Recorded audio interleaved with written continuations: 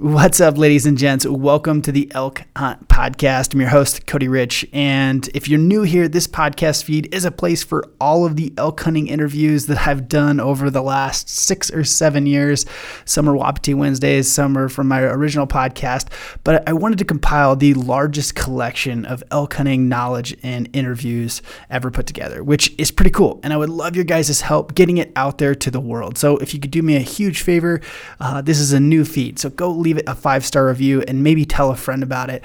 But thank you so much for tuning in, and I hope you guys enjoy this elk hunting podcast.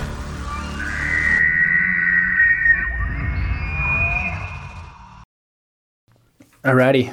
Welcome to the podcast, Mr. Stephen Drake. Thank you, sir. Thanks for having me. We haven't had, finally got you on. I don't think we've had you on yet. Yeah, you've been asking me for like 2 years, I think, so finally wrote me in. Finally roped you in, and today we're going to talk about some e-scouting, some shed hunting stuff, or not e-scouting, using cameras for scouting and shed hunting. A lot of this early season stuff that you do very, very, very well. So I guess let's give us 30,000 foot view. Who are you? What are you about? Sure. Yeah, my name's Steve Drake. I am a hunting photographer, videographer, shoot a bunch of content for various brands. Been doing that for 10 years. I've been a freelance photographer, videographer for the last 4 years. And yeah, I just love to hunt and be outside. And this guy puts more days in the field per year than I think anyone I know. I mean, how many days in the field are you? Like between work and pleasure? Probably 200.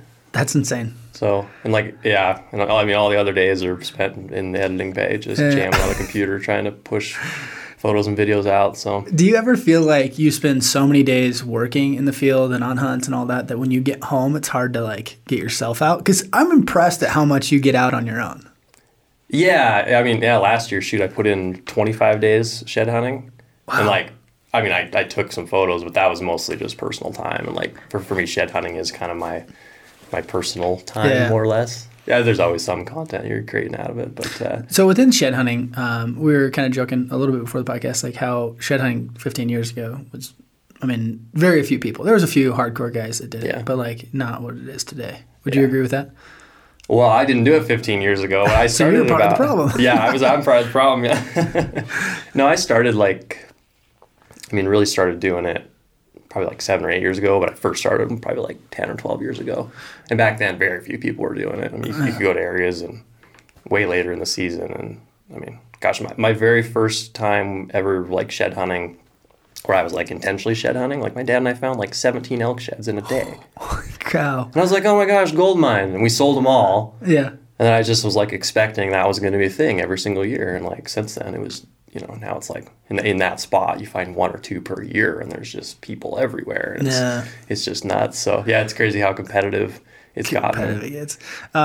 So I used to be of the mindset never sell sheds. Like I had a pile of them forever. And when we moved here, I actually there was boxes of sheds, and my wife was like, because there was stuff I wouldn't let her take. And she's like, wait, those are not going. If my sewing machine or whatever can't go this trip, your sheds are definitely not going. So there was a pile of sheds that were in Oregon. And so I finally sold some this year. And I just sold a pile of elk sheds, deer sheds. But it was like, now it's like, it's funny how many sheds I've walked by in my life that I'm like, I'm not picking that up. And then now I'm like, oh, dang, I just left dollars down there. Yeah.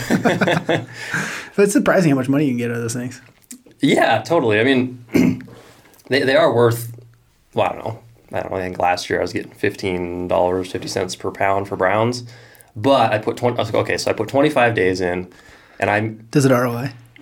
Not really. Okay, so I made $6,000 in sheds last year, which sounds like a lot. But if you were to break that out. 25 days? Over 25 days, and like all the expenses inquired, and that was over like 3 different states, and like, yeah. It's more of a break even / just fun thing to do. But in my case, like, I just love being outside, and there's nowhere else I'd rather be. And like a lot of what you learn through shed hunting can like very much, correlate to your fall hunting season. So a lot of people don't understand that. That's one of the things I want to get you on for, is because I want to ask, like, okay, you seemingly punch your elk tag every year pretty consistently. it seems like it's easy. Those are always like, hey, it looks easy on the internet. But you're also working, doing a ton of hunts. And so it seems like you just come in, shoot an elk. Like how much of that plays from your shed hunting and from, running cameras and all that year round? Totally. So my view on hunting is it's not just a fall activity. It's like it's a year-round thing. Like as soon as I guess for us in Montana, as soon as November 30th or the last day of rifle season ends, like the next day, literally, like I'm out scouting. I'm trying to find these bulls that maybe will come out because now they know it's not hunting season anymore. Yeah. So you're scouting all winter long. Like I'm running trail cameras all winter, just trying to figure out like what types of animals are in area, what quality of animals, if deer, elk even exist in certain spots. Yeah. And that information just, it's absolute gold mine. I literally learn more in winter scouting and spring shed season probably than I do the rest of the year. Yeah, I think like 2 weeks after season, a week after season, if there's like a rifle hunt you want to go do, you should be there the entire week after that season the year before because you learn so much. Totally. And I really got that when I moved to Montana. There's a lot of things you take for granted. Growing up in a place, you're like, inherently where elk are, what areas are good, what areas hold big bulls. I come to Montana and I'm like, duh, there's a million mountain ranges. They all have elk, and I don't even know where to start. Like, what's good, what's not good, like which mountain ranges have good genetics, which ones don't, and all these things. And like, I can totally see how, first off, there's just so much to do. I feel like there's so many areas to scout that it takes a full year. Yeah. The second part of that is like, fresh snow really helps find elk. And like, if I get a fresh snow, this year I went and scouted an area that I'm going to hunt in a different state on a fresh snow like the week after the season because I was like, I just want to know like where things are. Now that pressure's off and there's fresh snow, I can just look for tracks, see it. I mean, I see it all from the road, and I don't think very few people are doing that. Yeah. And it's like, you want to find areas to hunt, like, go check them out. Yeah. I mean, most people are burnt out like in the middle of season anyway. So then to think of going and scouting like after season, that's kind of a dude. That's how I was on that when I went and scouted the other day. It was like I really don't feel like going. It was like, now is the perfect time. Yeah. Like this is as good as any. It was a late season hunt, so I'm like, I need to go check it out, see if it's worth doing. And yeah, you learn a lot that way for sure. In my case, it was where not to go, mostly. Yeah. That's what you usually learn when you're scouting. It's like, no, there's no elk here. There's no elk here. Yeah. This is, check this one off the map. Yeah. So you're running cameras all winter long? Pretty much, yeah. Dude, okay. So when you think about where to put those cameras, are you like travel corridors? I mean, obviously it's winter ground, like things like that. What are you looking for? Are you just trying to get pictures of elk? So it kind of started off just as a way to get photos of elk. Just because, again, I work as a photographer primarily, and it's just rad to get images and videos and clips and stuff of elk, and then and to be able to kind of share that to like social media land, and so like that's that kind of video how it started you posted for the me. other day with like a whole herd of elk. Yeah, there was like 23, I think, bull elk in one clip. It was nuts. That's cool. I was quite surprised to see that. But actually, so that camera, I had it up all, I mean, really the last year. And it's interesting to see what those animals do throughout the year. In the summer, they're all bachelored up. They're not in that area at all. They're like 10 miles away, actually. And then come fall, like you'll start seeing a few of them. And then winter, they all bachelor up. And then like they're just wintering right in that one zone. Huh. But as far as like where I'm putting cameras for winter, I mean, it's definitely more travel corridors. It's open ridges. It's areas where the wind might blow off a ridge and create a feeding area. Yeah. For these elk, like obviously you're not in the winter. You're not going to have a camera on a water hole. So, it's like in the summer. That's kind of primarily what I'm doing is water holes. There's a couple travel corridors that have yielded lots of photos, but for the most part, it's water holes in the summer. What do you think most people do wrong when it comes to trail cameras? And I guess maybe I'll start with my version of this. Is like, I see a lot of people do water holes, but then try to hunt them when the season opens September 7th, and they're like, well, there's no elk here now. Yeah. And so a lot of the times, if you're putting cameras on wallows, you might see pictures of elk in August, but if season doesn't open until the 5th or 7th, you may not see anything there. And you're like, what the heck? So like, what are other things that maybe people do wrong along those same lines?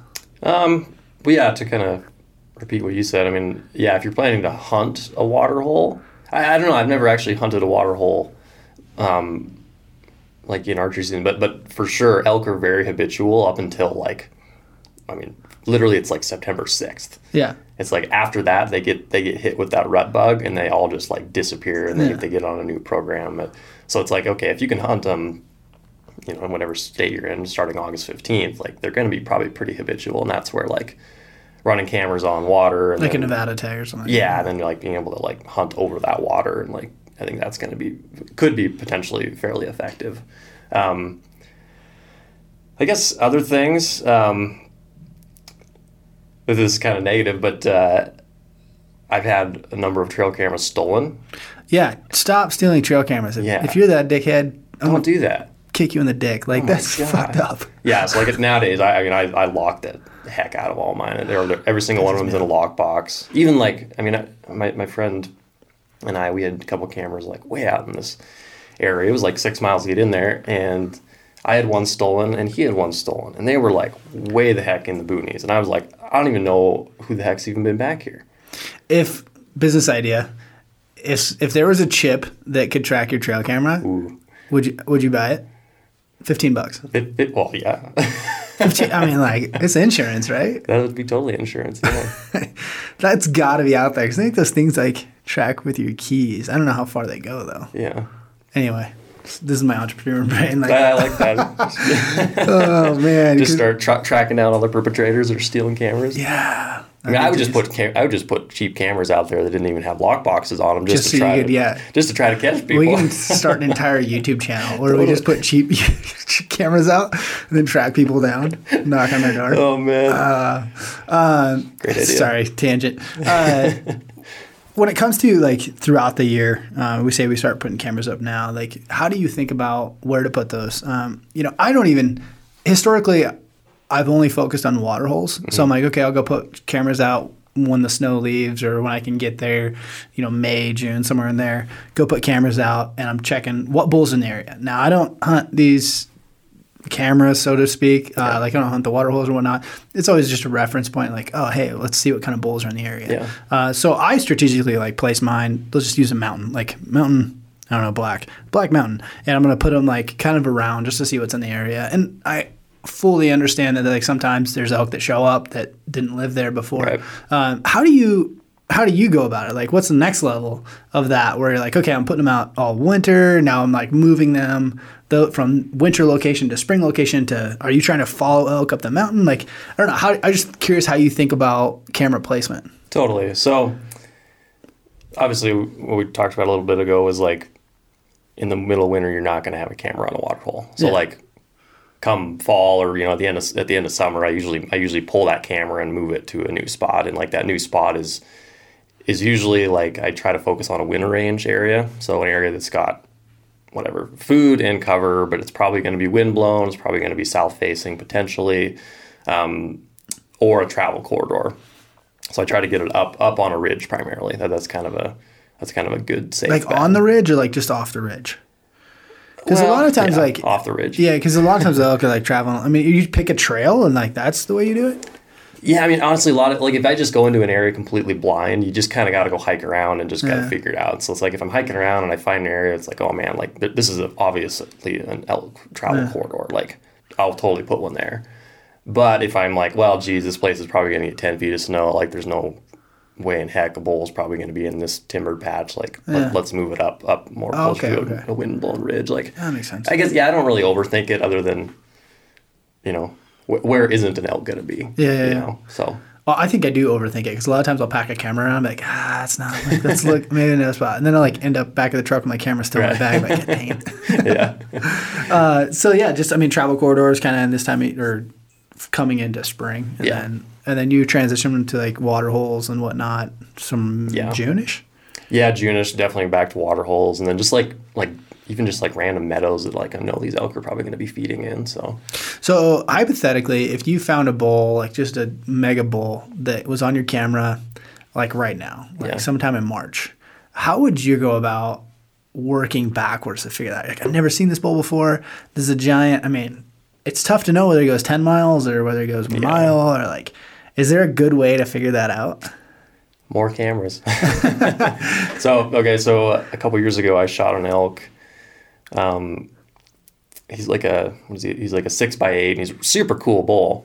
And I'm literally a month after I shot him, I'm going back and looking at old trail camera footage, and I realized that I've got a bunch of trail camera footage of this exact bull, like in the middle of summer, and he was like 8 miles away from where I shot him. Oh wow! I didn't even put two and two together. It's like I'd watched that clip a bunch of times because he's a rad bull, and I was just like, holy smoke! So like that little bit of you weren't information. even thinking like, oh, that could be the same bull. It's like totally different area. Totally. I was like, oh, this is probably just some little resident bull that just lives down in this zone. I don't know. Just hadn't put two and two together yet. Yeah. So that was kind of a really interesting piece of the pie or piece of the puzzle, because it was like, yeah, a lot of these elk are moving a long ways to rut. Actually, that happened to us one time. I had a camera out in the summertime. One of my hunting partners checked it and texted me this picture, and it was August 1st. And it's just giant 6. Good 6, not giant. We thought it was much bigger on camera. And fast forward, my ex had a rifle tag that year, and we shoot a bull quite a ways away, a long ways away. Don't think much of it. And we had actually got a bunch of these like coasters for the man cave that were all game cam pictures. And one of my buddies was looking at it, and the bull's on the wall, and puts 2 and 2 together that it's the same bull. I didn't even put 2 and 2 together because I didn't think about like, oh, that's the bull in a different area. And it was the same bull we had mounted on the wall above it. Like, oh, it's this bull. I'm like, no, it's a game cam picture we had, from the summer before. I'm like, oh, wait, it is that bull. That's crazy. Like, yeah, you just don't think about it when they're that far away, That's over awesome. 5 miles. Yeah. No, and I think that there's a lot of guys struggling to consistently get into elk, and a lot of that stems from not scouting enough, first off, but when they are scouting, they're like finding elk, but then they go back, and like where elk are in September is not where they are in July. Yeah. That's huge, and it's hard to know, right? So you have to spend so many Septembers finding elk to be like, okay, this is where elk are or elk aren't. And I think if guys, and I always tell people, like say you have a rifle tag, figure out where the wintering ground is and figure out where the summer ground is, and somewhere in the middle between there, that's where they should be. And the farther you get towards like high country or remote, it's probably where the big bulls are going to be. Like it's not rocket science. Like you just work backwards from where wintering ground is. Yeah. Do you have any tips for guys on finding elk in September? Well, back to what you were just saying about they're not in the same place in September as they are in July. So like a lot of times in my summer scouting, if I'm trying to find like new areas to hunt, I'm looking for cows. Like I'm not totally. You'll find the bulls. Oftentimes they'll be way up in some crazy weird spot, but there'll be a bachelor group of them. But as soon as again, for me, I literally think it's September 6th, at least in Montana. That's the date that they just boogie. And usually, like, the Montana archery opener is, like, it's either September 3rd or 7th, depending on the year. Yeah. And if it's the 3rd, then you can probably hunt those bachelor groups of bulls. But if it's the 7th, like, don't even go looking for them because they've all left and they're going to find, like, they're going to where the cows are. So, like, in the summer, I mean, I'm looking for both. It's really fun to find bulls. But if you're really trying to find, like, ooh, this is like a spot that I want to hunt. What's your favorite time frame to hunt? Probably like October 1st, because the rut's still going on. Things are kind of petering off a little bit, but like everybody's vacated to the woods. They all think the rut's done. Yeah. And there's still bulls going at it. They might not be going at it as hard as they were, but there's less competition out there. I always thought it was funny when I first moved here. Before I maybe moved here, when I first started hunting in Montana, it was 2011, and I think I'd hunted in New Mexico first. I forget what it was. Maybe I hunted somewhere first, and I came back to Montana and it was, I don't know, 7th, 8th, somewhere in there, and all the locals hadn't even started hunting yet. And I'm like, you guys are crazy, like it's prime time. And they're like, oh no, we don't even hunt till like mid-month, late in the month or whatever. And I'm like, that's ridiculous. Like, why would you not hunt the whole month? But I think there's a lot of people that start early and just blow their load. They just go hard. Totally. Like, it's kind of like we were talking about shed hunting. Like everyone blows their load and then they give up.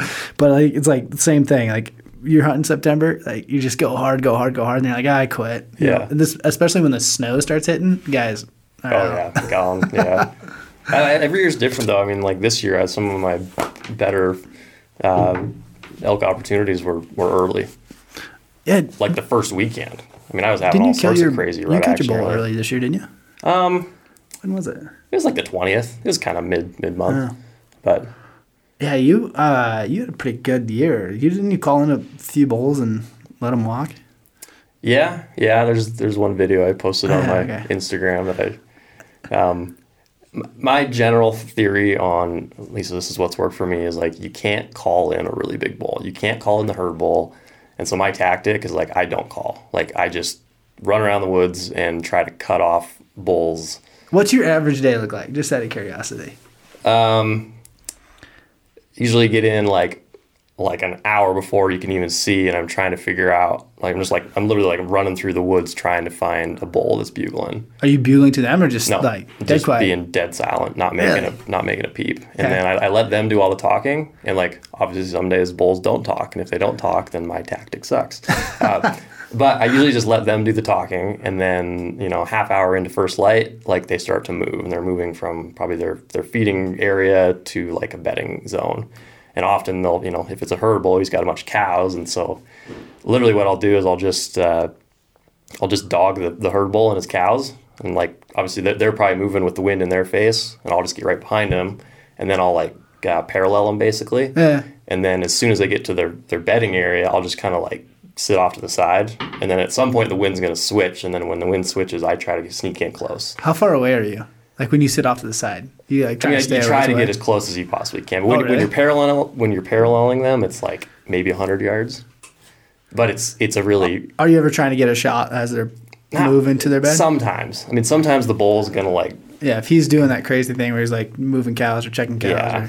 Or, But once they get to kind of where they're gonna bed, or once they start to slow down, that's when I really try to sneak in and get close. And like, I mean, last year there was a handful of times like I was 30 yards from the nearest cow for probably 4 hours, and I was just standing there with an arrow nocked, just waiting, because I was like, that bull is going to come check his cows at some point. yeah. And like, I just don't, I mean. But the wind. Well, yeah, but the wind's swirly usually. Yeah. But often I don't know.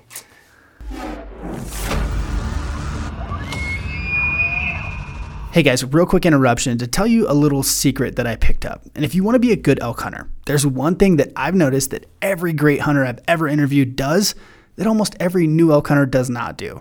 And it's having a system. And in my own quest to become a better hunter, I set out to learn from all of the best hunters out there. And the one thing they all have is a system that took them years to develop. If you want the blueprint that I've developed after hundreds of interviews, go check out the new Elk Hunt 201 course. It's a 4-step system for being a more successful hunter. This is the fast track that took most of these guys 10 plus years to develop, and even myself. So go check it out, Elk Hunt 201. The link's in the show notes. I hope you guys enjoy it. So far, people have loved it, from new hunters to vets. I've had so many messages, and seems to be a big hit. So I hope you guys enjoy it. Hope it adds value to your elk hunting career. I guess for me, it's like 9 times out of 10 it doesn't work, but then that 1 out of 10 times, like you might get an opportunity at the Have you herd just bull. had really poor success with calling? Yeah. Well, no, I've had really good success at calling, but I've called in a lot of younger bulls. Yeah. And like the bull that I posted on my Instagram, there was one just bugling his brains out, and he didn't sound very big. And I was like, well, I don't know, maybe something. So I cow called at him, and like instantly he just comes like running up this hill. And, like I didn't know if he was big or not. I assumed he was small, and so I had an arrow nocked, and then I saw him at like 40 yards. I'm like, oh, that's like a. I go back and forth on this because, I mean, you're 100% right. For the most part, if you want to kill giants, like, don't say a peep because you're not going to call them in. Yeah. Or what's generally happens to me is I call in a satellite or I call in a bull that's close, and then he runs through the herd, or like he spooks to some degree of getting the whole herd, the cows, like kind of on edge, and then everything goes to hell in a handbasket. Yeah. I do think any bull can be called in. I do think it has to be the right day, the right situation, and sometimes that just doesn't happen. Yeah. So like it goes both ways, but like your style is very much like a Jay Scott style of like, maybe a couple of sweet cow calls as I'm paralleling, but for the most part, if I can get a shot without, like I'm trying to follow them to bed. Hopefully I get a shot in the middle there, but then it's like just wait till bed. Yeah. And the wind shifts, and just be there.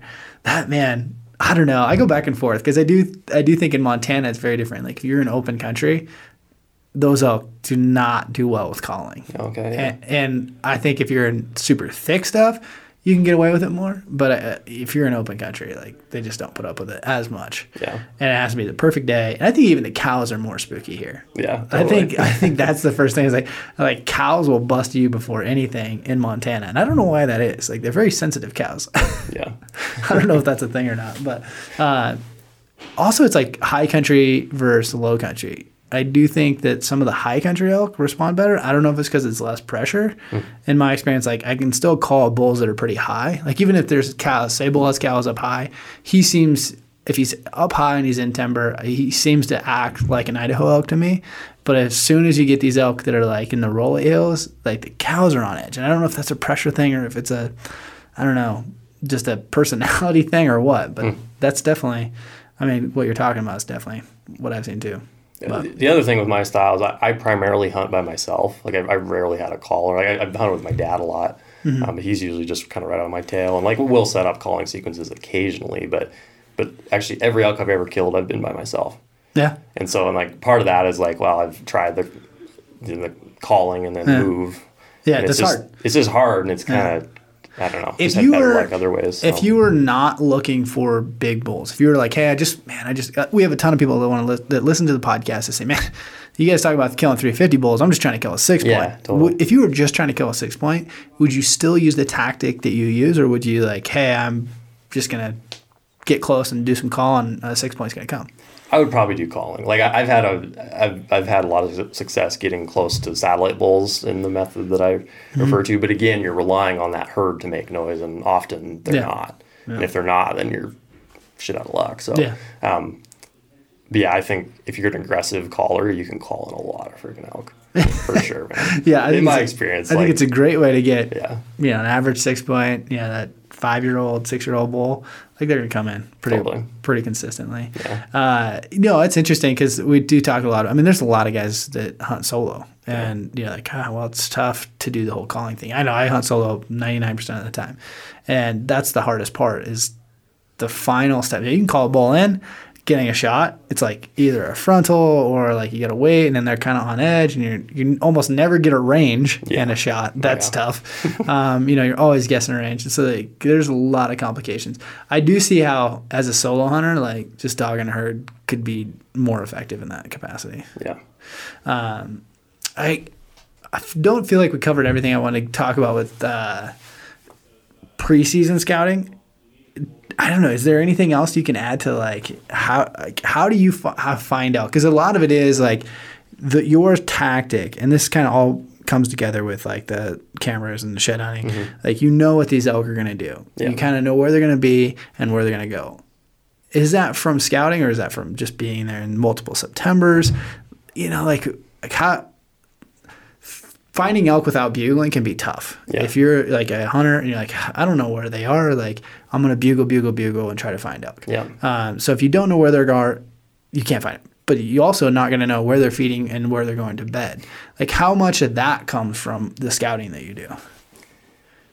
Well, or is it just knowing the cows? Like if you would you say you go and find cows, you're like, okay, this is their route, and did they do the same thing when the bulls show up? Or I mean, honestly, a lot of it is just knowing. You kind of got to hunt the same spot for a couple of years in a row to start seeing certain patterns. Yeah. And like that's the one piece of advice I give to a lot of people, and that it's like they hunt like 10 different freaking spots, and I'm just like, no, like you should hunt the same exact spot, because one weekend it might be off, or the elk they might all be there, they're just not talking, and you're just like, oh, there's no elk here. It's like you go back 2 days later and the whole place is an absolute rut fest. It's like hunt the same, like don't venture out too much. Really? Yeah, like I'm a firm believer there's probably a 380 bull on every stinking mountain range. Yeah.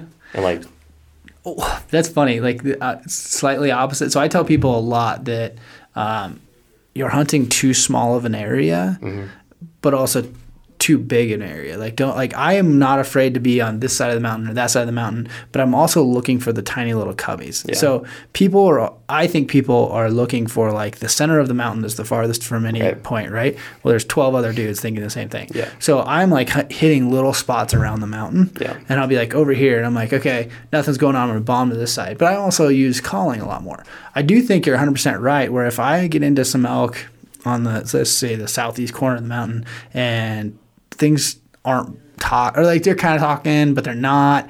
Like they're just shut up all day. I'm like, okay, cool. I'm gonna go around the other side. I'm gonna keep looking. I'll come back to those elk, and hopefully they're there. Hopefully they don't get bumped. But I'm not gonna spend 3 or 4 days hunting elk that don't want to play. Yeah. So I'll bounce around the mountain. Yeah. I'm always looking for those like little cubbies Yeah. in the mountain that are kind That's of good. Yeah.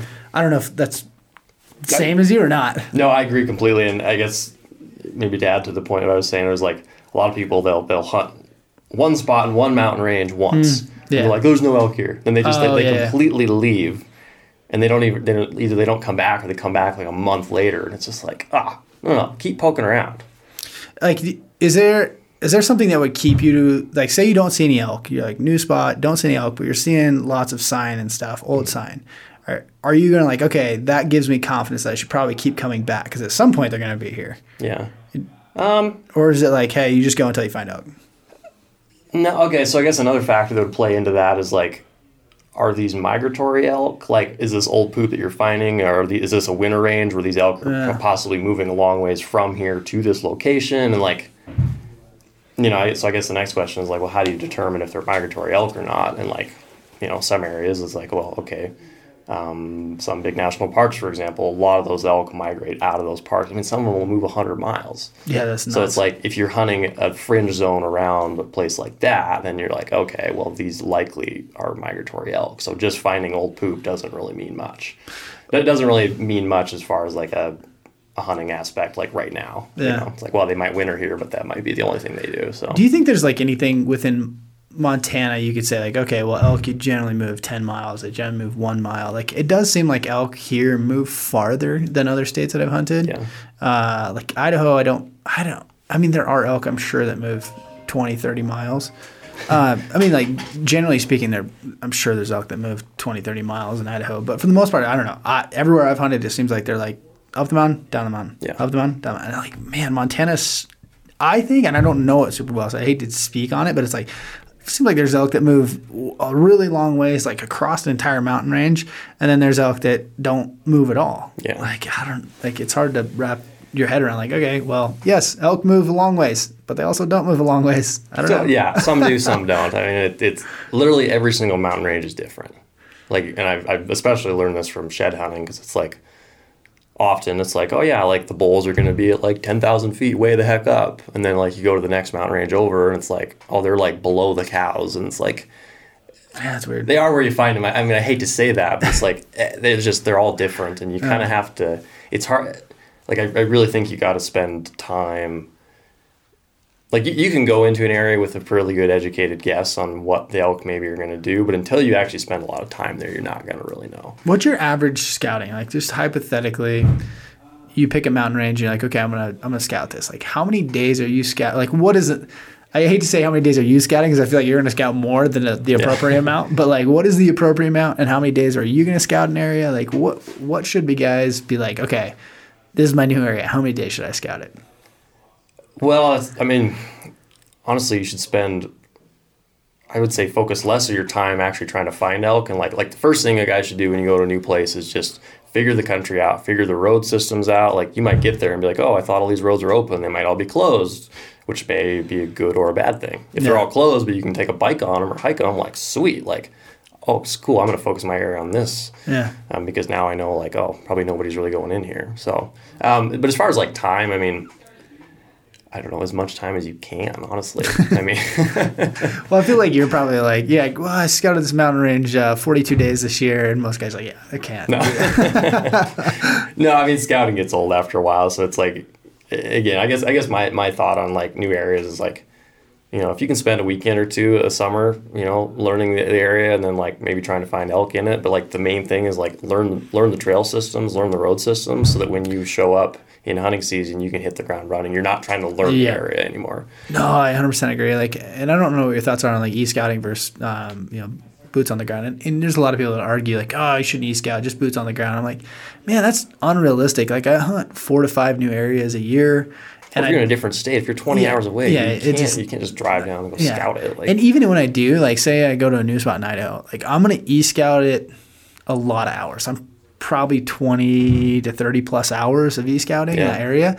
And I religiously believe I don't see anything for the first 10 hours. Like if I was trying to solve a problem, and I don't know, like say I'm building a website, I'm like, I just have to stare at it long enough to figure out the answer. And I do feel that way about e-scouting. Yeah. Like if I stare at it long enough, I'm going to start seeing things that I didn't see before. Yeah. And I'm going to see things that other people won't. So like I will like, it's almost like I have to e-scout something for, a few nights before it's even worth it. Yeah. And it's like, okay, I'm like just learning the drainages and trying to memorize the drainages. And like, I'm just burning time. Like Yeah. I'm burning it into my eyeballs. Like, then I'm like, okay, now I'll start to see things that other people aren't going to see. Yeah. But if I did that, I'm going to scout it for 20 hours.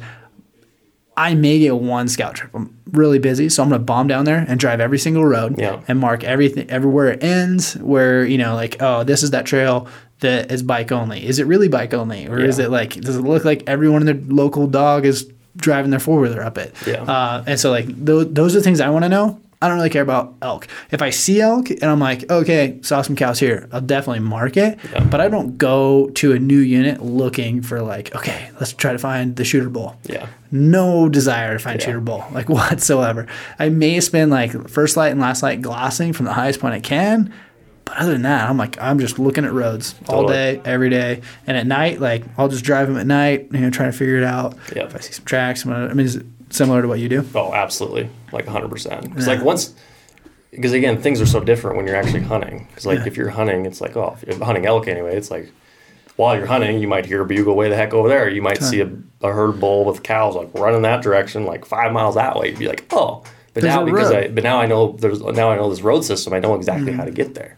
Another thing that people I don't know if people think about this, but it's like, how much is a road used? Like if you look on a road and you're like, man, this road gets hammered. Yeah. And you can tell. Like, let's be honest, if it's not a camping area, like that road's getting hammered during hunting season. Yeah. Like how much use is a road getting? Like some of these, like I've been places where it looks like a road and it's just like a hard trail. Like it looks like four-wheelers maybe sometimes, but you could tell not very many people are going up there. Yeah. Oh, yeah, that's cool.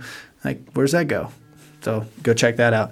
I just think, man, that's what people aren't doing. Like when we talk a lot about going from 101 to 201, being that 101's like just trying to get lucky, and 201's the guys that are consistently killing elk.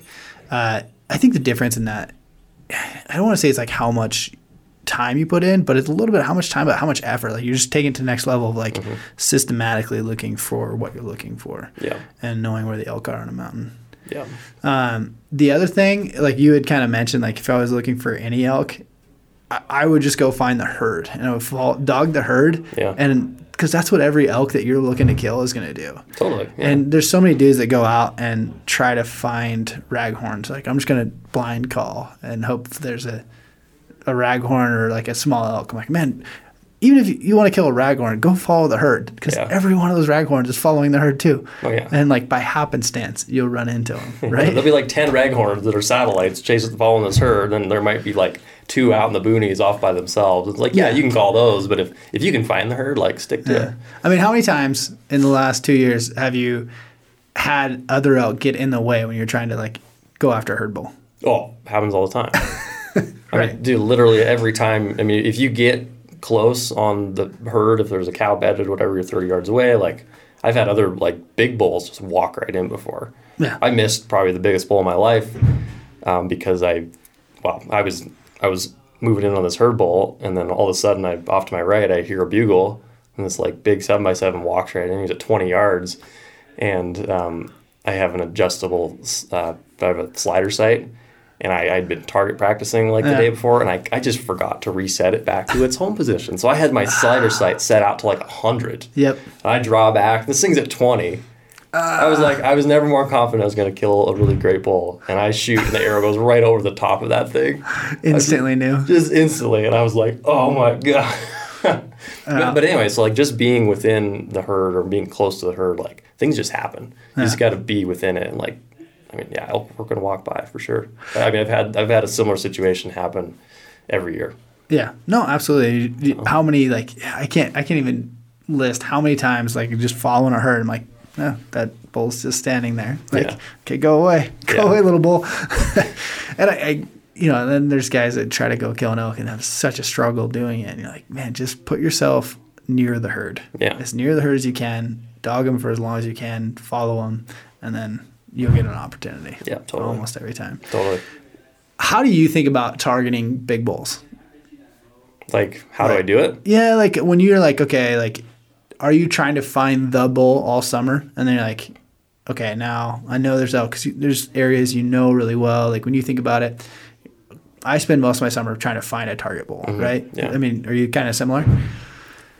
I mean, yeah. I mean, if you can kind of figure out their movement patterns, you can totally find a target bull and then kind of figure out maybe what he's going to do or maybe stay on him. But like a lot of elk, gosh, they go 10 miles in any direction. You don't really know which direction they're going to go. Yeah. So, I mean, at this point in your like elk hunting career or whatever you want to call it, like are you pretty confident like, okay, I'm going to find a target bull? And if you don't, you're like, okay, I'll just be in this area. I know good bulls come in this area. It's more the latter. It's more like through scouting, through shed hunting, you're like, okay, like I know this quality of animal lives in this area. If there's, I guess I haven't exactly had this happen yet, at least with elk. It's like, I haven't found some like mega giant something that I'm like, I really want to focus just on that bull. It's more like, okay, like I want to, I've spent so many years, I've killed this many elk. Like now I really want to focus on like the next caliber bull, and I'm going to hunt an area where I know that quality of elk exists. Yeah. Mule deer is a little different story. I've just through shed hunting and actually whitetails too. I've found sheds off of some really great bucks that I had no idea even like existed in like the state of Montana. And so like I've really, really focused specifically on those animals.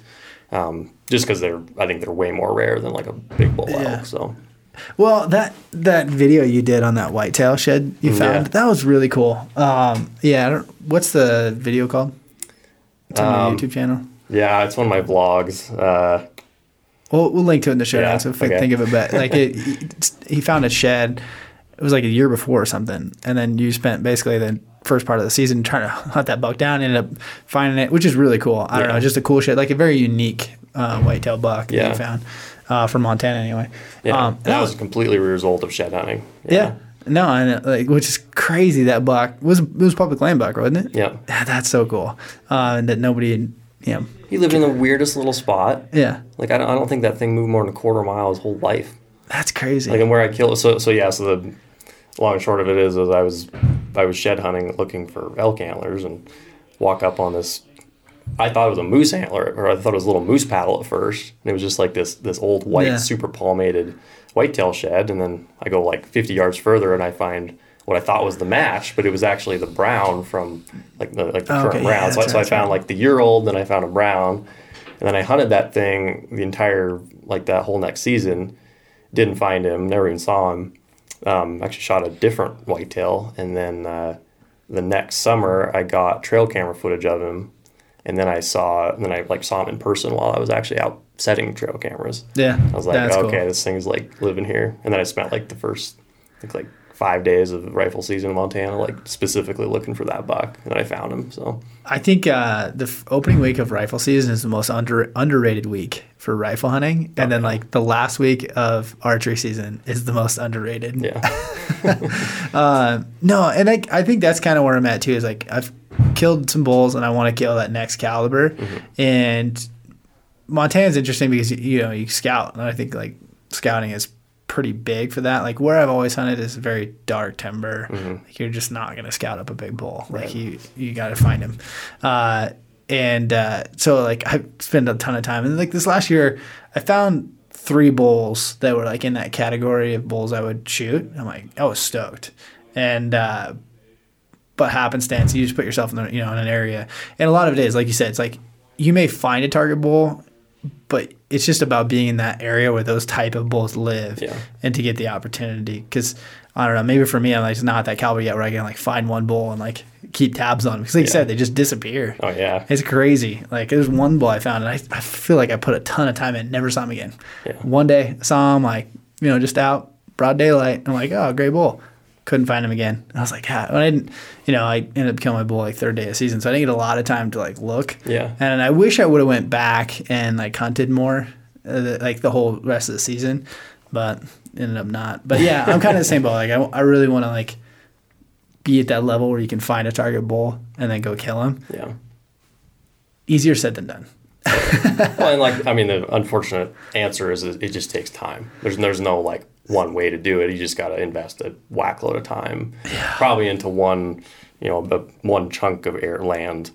Yeah. And just learn it, know it better than anybody else. And that's kind of the way that I've gotten. And I've killed almost all of my elk in like one kind of general area. And it's like, I know it so well. I know what the elk are going to do. I know what the wind's going to do constantly. So that if I do get on a decent bull, I can play it in a way that's going to factor in, to having success. I do think I'm there where it's kind of like new area syndrome where I'm like, ooh, shiny object. Yeah. I'm still trying to figure it out too. Like I'm bouncing all over. Like I ended up bouncing all over the state last year because I'm like, it was definitely grass is greener syndrome.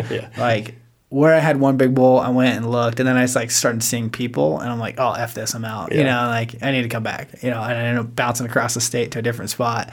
And it's hard to not do that because I actually had the 3 bulls that I had picked up were not in the same area. They were not even in the same mountain range. Oh, so that's where it's easy to get that green grass is greener syndrome where you're like, I'm gonna run over here and see. Especially if you know there's a good bull in the other spot too. I know. That's what I need to So I don't know. I'm excited this year. Basically do the same thing. Spend a lot of time scouting. Yeah. I do want to hit some high stuff this year because I do think that the early big bulls up high. I would love to kill a big bull, and maybe this is being romantic about how you do it, which I say not to do. But I think that if it'd be cool to kill a 350 plus bull up high in the mountains. Yeah, that would be. Yeah, be super rad. Yeah, I don't know if it's doable or not, but yeah, I don't know. What's your dream bull? Non-typical. Yeah, I like character. I really like character. Yeah. Probably, I don't know, probably some big classic 6-point on one side and some big weird something. I could even be a little dwarf thing on the right. There was actually a bull this year. I was scouting an area the day before season, and he's a 6-point on one side, and then his other side he's got a big drop time, but he's got 3 club points on his right. Oh, sweet. And I just walked up on this thing at 60 yards in the day before opener. I was like, you gotta be kidding. I got some sweet footage of him, but I was like, that's pretty funny. So I was like, oh, hopefully I can do this tomorrow. Yeah, no kidding. Never saw him again. Yeah, there's a bull. I've never been back to see him, but there was a bull. I came in on a scout trip. It was before I moved here. So it must have been 17. I came in, new area, way in, and found this bull. And it was last day, 800 yards away, 900 yards away, whatever it was, down his bottom, and he was rutting. And he had just a Louisville Slugger baseball bat. Nice. I couldn't figure out what was going on, but it was 310, 320, 6-point, but had just a Louisville Slugger. It wasn't even a drop time. Went out and with his main beam.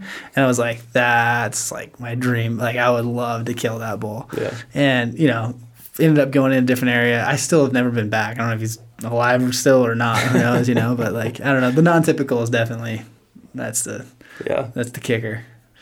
For me, obviously I love hunting, and that's why I do it. But anymore, and partly it's just because I get a lot of time in the spring. But I love shed hunting more than anything. So finding really big or unique sheds is I get more out of that than probably anything I do in my life. So. Okay, so here's a predicament that seems to be, and I'm not a shed hunter big time anyway. Do you go for quantity or quality? Because are they in different locations? It's a bit of both. You're always trying to find quality. Yeah. But if you don't find anything, you're kind of you're kind of bummed. But yeah. So it's because you can go after the area where there's a bachelor herd of 20 bulls, and you're oh yeah, this is gonna be a gold mine. Totally. Well, it's interesting. So the video I just posted to my Instagram, there's 23 bulls, bachelor bulls in this one group, and I'll probably shed hunt it and probably find hopefully a lot of those elk. But the biggest one's 320 maybe. Yeah. It's where the heck's the real big guy? So it's well, there's that. Are they usually together though, or are the big bulls off by themselves? They're all bachelored up. That's the only thing that I've confirmed for sure. Sometimes you will see a real big old bull with other bigger older bulls, and you'll see a bunch of kind of younger bulls together. But I don't know. I've seen it. I've just kind of seen everything. I've seen a 360 bull with a bunch of raghorns. Oh, really? Or I've just seen a bunch of raghorns, or I've seen just a bunch of big bulls. It's kind of I haven't really found it. What's your theory on it though? I've always thought that they kind of group up in age category. Yeah. No, I think that's valid for sure. Like sometimes you'll have a 320 bull, but he's still really young. Yeah. And he'll be with a bunch of, small sixes. Yeah. I don't know that I've always thought it was age category, but like you said, there's it'll get proved wrong every time. Like that'll be some giant. I think your basis on age category is correct, and then you get some like smart younger bulls, like smart raghorns, will be like, oh, I'm gonna go hang out with old man over there because he probably knows some things. Yeah, so maybe that's why you see the. But with sheds, do you find like giant sheds by themselves, or usually in the same kind of areas? It's kind of in the same areas. All right. It hasn't really been a big separation. What's the biggest shed you found? I pulled one out of the snow like 5 years ago with my friend Isaac that as a single it would scored like 188 and 7/8, so it would have been like a 420 bull if we could find the other side. Yeah, it was the first antler of the year. It was all white too. But it was like a, I don't know, it's like a classic like 365 6-point. And then he had this random like extra third point that was 25 inches long. Oh. And so that's what obviously bumped him up to that next level. But that's insane. Yeah. I kind of want to just go to Yellowstone and go shed hunting because I could find more and not pick them up. Yeah. Good place to train the eyes. Yeah. Right? At least I would feel good about myself. Like, oh, elk shed. I found 55 today. Who was it, the guy that was running last year and found that? I talked to him this year. I don't remember his name now. He was like running in the park and found that ginormous shed. Maybe it was 2 years ago. Oh, I don't know. There's a guy. I'll have to. He shoots the league with us. Anyway, he found this ginormous shed, and there was a picture of it. And he had was just running and found it and was like, okay, I'm gonna leave it here or whatever, and kind of put it off the trail and looks up and there's a stash of antlers that someone had stashed. Oh wow. Yeah, I don't even know if I'm supposed to say this on the podcast, but there was a stash of antlers. Well, he was running again the next year and that big antler was gone. Oh, he's someone took it. Oh, totally. So man. I mean, he's it's mega big. Yeah. Which would just be cool to see. I don't know. Oh, it's super fun to just see him. Yeah, it's a different experience though when you see him in the park, just because you're kind of expecting to. Totally. And obviously it's like seeing elk in the park. Right. Cool. An elk. Cool. Yeah. Sweet. Can't take it home. Dude. Yeah. No, I was kind of curious about that. I want to get out. Is there such thing as remote shed hunting? I don't know. I'm still trying to figure that out. Everybody's got. I don't know what you call it, end of the road syndrome. Everyone is willing to hike as far in as possible to find either a great hunting spot or find antlers. And with shed hunting, there's not a place I've been, at least in the state of Montana, where I have not found people tracks. Really? But at the same token, it's everybody's just gonna hike their face off to the end, as far in as they can go. But very few people are actually shed hunting or hunting that first kind of. Yeah. Section. Well, and you've showed videos of areas where people had shed hunted and you find sheds behind them. Is there what's your best tip for shed hunting? As far as using your eyes or why are you finding more than most people? Just walk the obscure, the weird spots, looking spots maybe other people aren't. And it could literally be most guys are going to hike right on a ridge top. And often I'll hike in an area and I'm oh, there's tracks going up this ridge. We'll get off the ridge 50 yards.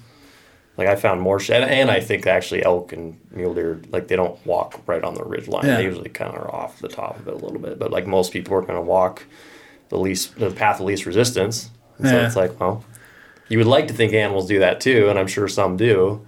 But for the most part, they don't. But for the most part, they don't. And if somebody else already walked that, then whatever, you got to change it up. So I think my tactic has probably come as a result of shed hunting areas where other people have hit.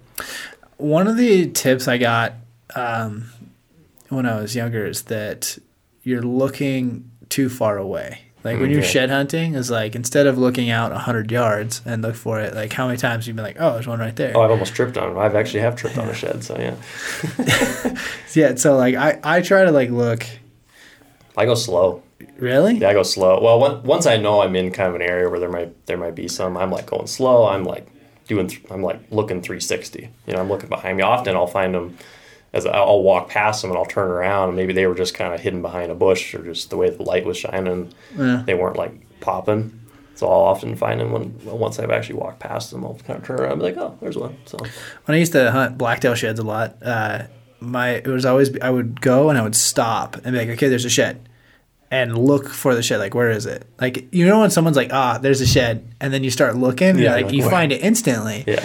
Because you're like, there's like the confidence is there. Instead of just like panning. You're like, oh. And Krog told me the same thing about finding deer. Like, when you're glassing, like, assume there's a deer there. Yeah. Because when you like glass for a deer and you're off looking somewhere else and you go back to that area and you're like, oh, where was that deer? You got to check it again. Yeah. So like you're like, where was that deer? And you pick it up. Yeah. Or if someone's like, hey, there's a deer, okay, below that tree, instantly you kind of like, there it is. Yeah. It's just because you're looking for something that's there versus like panning and assuming there's nothing. Right. So same with shed hunting. It's like all mental. Yeah, it's all crazy. mental. Like, okay, there's a shed here. Where is it? Yeah. It's amazing how easy it is to walk by sheds.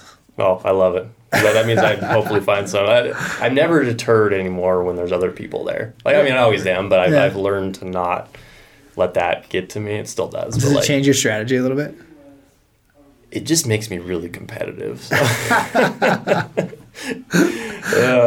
Yeah. That's funny. Yeah, I've had some pretty competitive moments in the hills and trying to race a horse up a mountain, like all sorts of. You always lose, but you try. So yeah, but I feel like people who shed hunt on horses don't. It's kind of like, well, same thing with hunting. Like they're sticking to main trails, totally. And like there's a lot of places they're obviously not going to go look. Mm-hmm. And by and large, most of them, I can say this as a horse person, most of them are lazy and not going to get off their horse. So like very few are going to tie up their horse and like comb a ridge. Right. And most of them are just riding around. Maybe they find some sheds, maybe they don't. But yeah, totally. I think there's a lot of sheds to be had if you're willing to go slow and look and like find the places where they're not. Totally. Do you do any e-scouting for shed hunting? Is that a thing? Yeah, totally. Really? Totally. I mean, very similar to the scouting we were referencing in like summer. It's like you're trying to learn road systems. You're like, you've already identified like, oh man, this area has got a bunch of potential. It looks like really great winter range.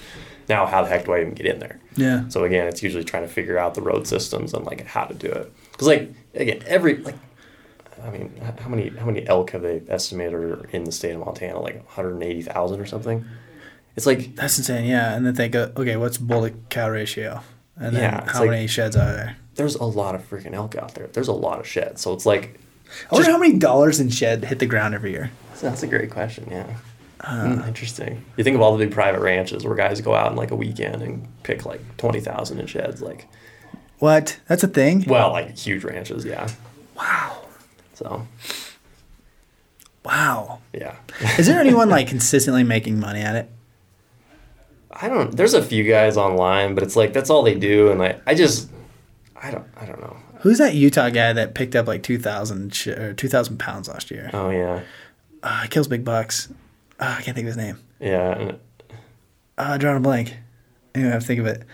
Yeah, but he picked up like 2,000 pounds. He uses a dog. Okay, yeah. He's got a yellow lab. That'd be so rad. I know. I got a dog and it won't do it. I want a new one. I was shed hunting this spot one time, and there was this other guy, and we're both just kind of going, and all of a sudden this dog runs in front of me. This like big, I think he was a black like male lab, and he's got like I don't know, it looked like a 350 brown like elk shed in his mouth, and he's just running to his owner. I was just like, "Here, puppy!" Yeah, I was about to jump on that thing. Could not believe it. That was one of the cooler things I'd ever seen, though. So I mean, how pissed were you, though? A little pissed. Pissed, and I was like, just be excited for him. That's cool. But, I feel like that's cheating. Yeah. I don't know if there's I really don't think you can make money in shed hunting, and that's a lot of these states and stuff. They're putting bans on shed hunting, and not banning shed hunting, but putting restriction on when you can go. And but it doesn't. And even if antler prices dropped to $1 a pound, like I would still do it because I love it. Like, and you just learn so much. And if you're really addicted to elk and hunting and just trying to learn more, it's like that's just part of it. So it doesn't matter if you're making money off it or not. Like I wouldn't sell a single shed if I had a place to put them. But my problem is it makes a big pile in my living room. It takes up a lot of room. They really do. Yeah. Yeah, that was my number one reason for selling them was like, okay, I don't have anywhere to put them anymore. Yeah, I'm like I have need a tiny house. Right, it's like I need a new property with a a shed barn, you know. Dude, I went to that guy in Three Forks place. Yeah. Have you ever been there? No, but I You remember need to seeing go, photos dude. that you It's went. insane. Yeah. You need to go. Like, just, you would be in awe. But there's Cool. got to be $1 million in sheds in there. That's awesome. I think I just got them stacked. It's so cool. That was one of the coolest things I've seen in Montana. Huh, neat. Yeah, you should definitely go. That's in Three Forks? Yeah, Cool. It's right there in Three Forks. The guy, it's the shed man or something. Mm-hmm. You just call him up and he'll give you a tour. He's a super nice guy. Like, he is obsessed with sheds. Like, Cool. you can just hear it in his voice when he talks about it. Like, that guy really loves sheds. Nice. It's cool. But yeah, well, thanks, man. Also wanted to let you give a plug for the your photo course. Yeah, it's called The Hunting Photographer. It's a online course and mentorship. We've also got a podcast as well. Again, The Hunting Photographer. My friend Zach Boughton and I put it together. And kind of our goal and the premise behind it is there's so much opportunity to be a photographer, to be a content creator, both in the hunting industry as well as kind of anywhere. Like the rise in like digital content has just been absolutely huge in the last 10 years. I mean, like so many of our jobs like probably wouldn't even exist if it wasn't for like social media and kind of just this foundation of digital media. And so Zach and I wanted to create a course that was like kind of the main hub for anyone that wanted to get into it. And so we dive in super deep. The online course itself, I think there's 5 modules. The modules range from, you know, how to start a business, how to get into it, like how to network. Obviously, we dive into how to shoot photos and the editing, but really what we really hone in on is the business aspect.